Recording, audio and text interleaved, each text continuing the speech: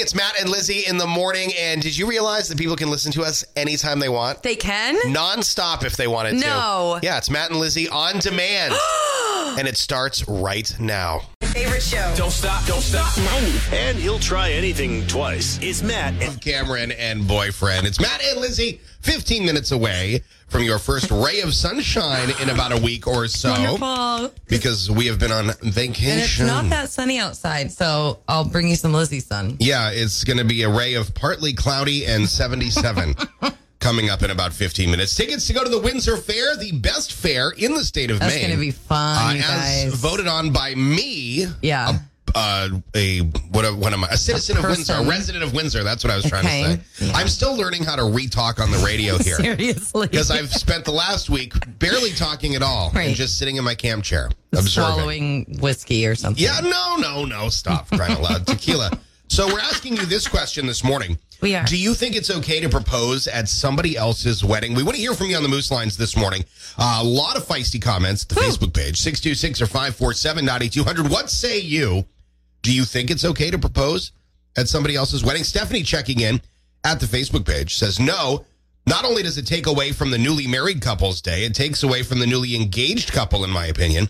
If it was me, I would want that moment to be created just for me and not at someone else's wedding. It's tacky. I guess you do have the bonus of having a professional photographer on hand that somebody else paid for. Right. I mean, I guess that's if you want to cool. If you want to be affordable, hey, you know what I mean? Let's get this done at their wedding. If you really want to get crazy, you propose. Yeah. You just have the ceremony and just tack onto their reception. Exactly. You piggyback wedding. Wow. Oh my gosh.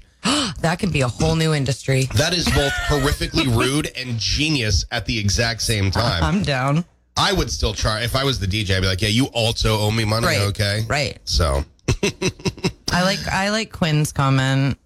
If you even think about taking a moment away from my bride at our wedding, I'm throwing hands. If that poor woman is going to have to deal with me the rest of my life, she's going to get her special day. Oh, that's very nice. Mm-hmm. Quinn Alexander, happy birthday to Quinn, by the way. Yeah, he turned 30 yesterday. That's it? Yeah. Oh, my What do goodness. you mean that's it? I thought he was older than that. No, he has a baby face. He looks like thought he's he was 20. older than that. Yeah, well, people think I'm older than I am, too, so. Oh, yeah. I'm only 34. People I'm think older I'm like than 50. Matt, you guys. Yeah, Lizzie is older I'll be 37 next month. Doesn't act it, but she is older than I am. Starting your day. On off some of my vacation time to her.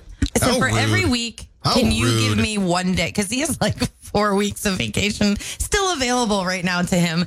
So I said, for every week, can you give me a day? Even like half a day, maybe like just 3 hours. No way. I start building it up from you too? No, you can build it up the same way I do. Right. I got to be here for 20 years. By being handed a career in radio and happy 20 years. This week. Is being it this promoted month? Because there's nobody else to do the job. Right? That's the way to do it right there. Yep. All right. Anyways.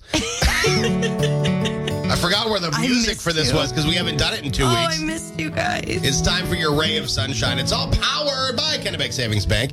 Community strong for more than 150 years. That's right. What's popping on the feel-good side of things this morning? I'll show you what's popping. Brian was 11 years old when his school took a field trip to the Mississippi Tallahatchie River, where they all wrote messages in bottles and threw them into the water. Brian sadly passed away at 29 years old. He was a cyclist who beat cancer, but then died later at home in an accident. Now, let's talk about salvage drivers. I know that's divers. I know that's a little off topic, but trust me, it makes sense. Salvage divers is a very unique job. They uncover things underneath the surface. They find unique things. So one diver named Mitchell is always on the lookout for interesting things, and he found a green bottle one day, went up, swam up a little closer to it, and saw that there was a note inside. So he pulled it out of the water, and with the help of a kebab stick, they extracted the remains of the letter, which was very kind of ripped up, but still legible. It was written by Brian in 1989. Wow. One of the salvage guys says, let's go find this guy, or let's find his family. Right. So they did. They posted how do you find people on the internet web? So they posted all about it online, and they were able to track down Brian's mom and dad, Eric and Melanie, and son Chris got wind of this and drove 200 miles to the shipyard to read young Brian's letter. And it was, can you just imagine? I mean, he died. And then there's this letter that they found many years later. It was tears and smiles when the salvage divers met the family who shared stories of Brian. He was with them still. I think that's what the note meant when we found it, to let his parents know he was watching over them as well. Isn't that cool? That is pretty wild. I did that once after I saw the movie Message in a Bottle. Oh, my God. I don't know if anybody's going to find it, but I can't remember what I wrote, and it was probably about, like, I love my Barbies and the rainbows outside are pretty. That's your ray of sunshine. Bye.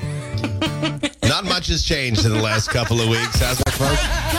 And Lizzie in the morning. First thing in the morning.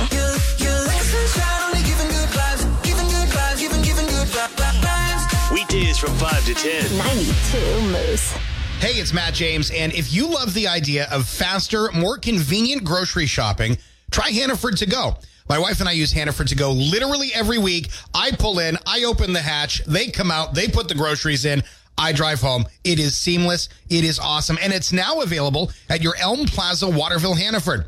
Hannaford's online grocery service allows you to shop on your time, pick up your groceries when it's convenient for you, for the same great prices that you'd find in store. Now available at your Elm Plaza, Waterville, Hannaford. Just visit hannaford.com/to-go or download the Hannaford app to start shopping. Just select a pickup time, and specially trained associates will shop for you the way that you would shop for you.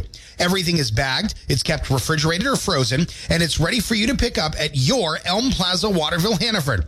Hannaford To Go. Now open at your Waterville, Hannaford at the Elm Plaza.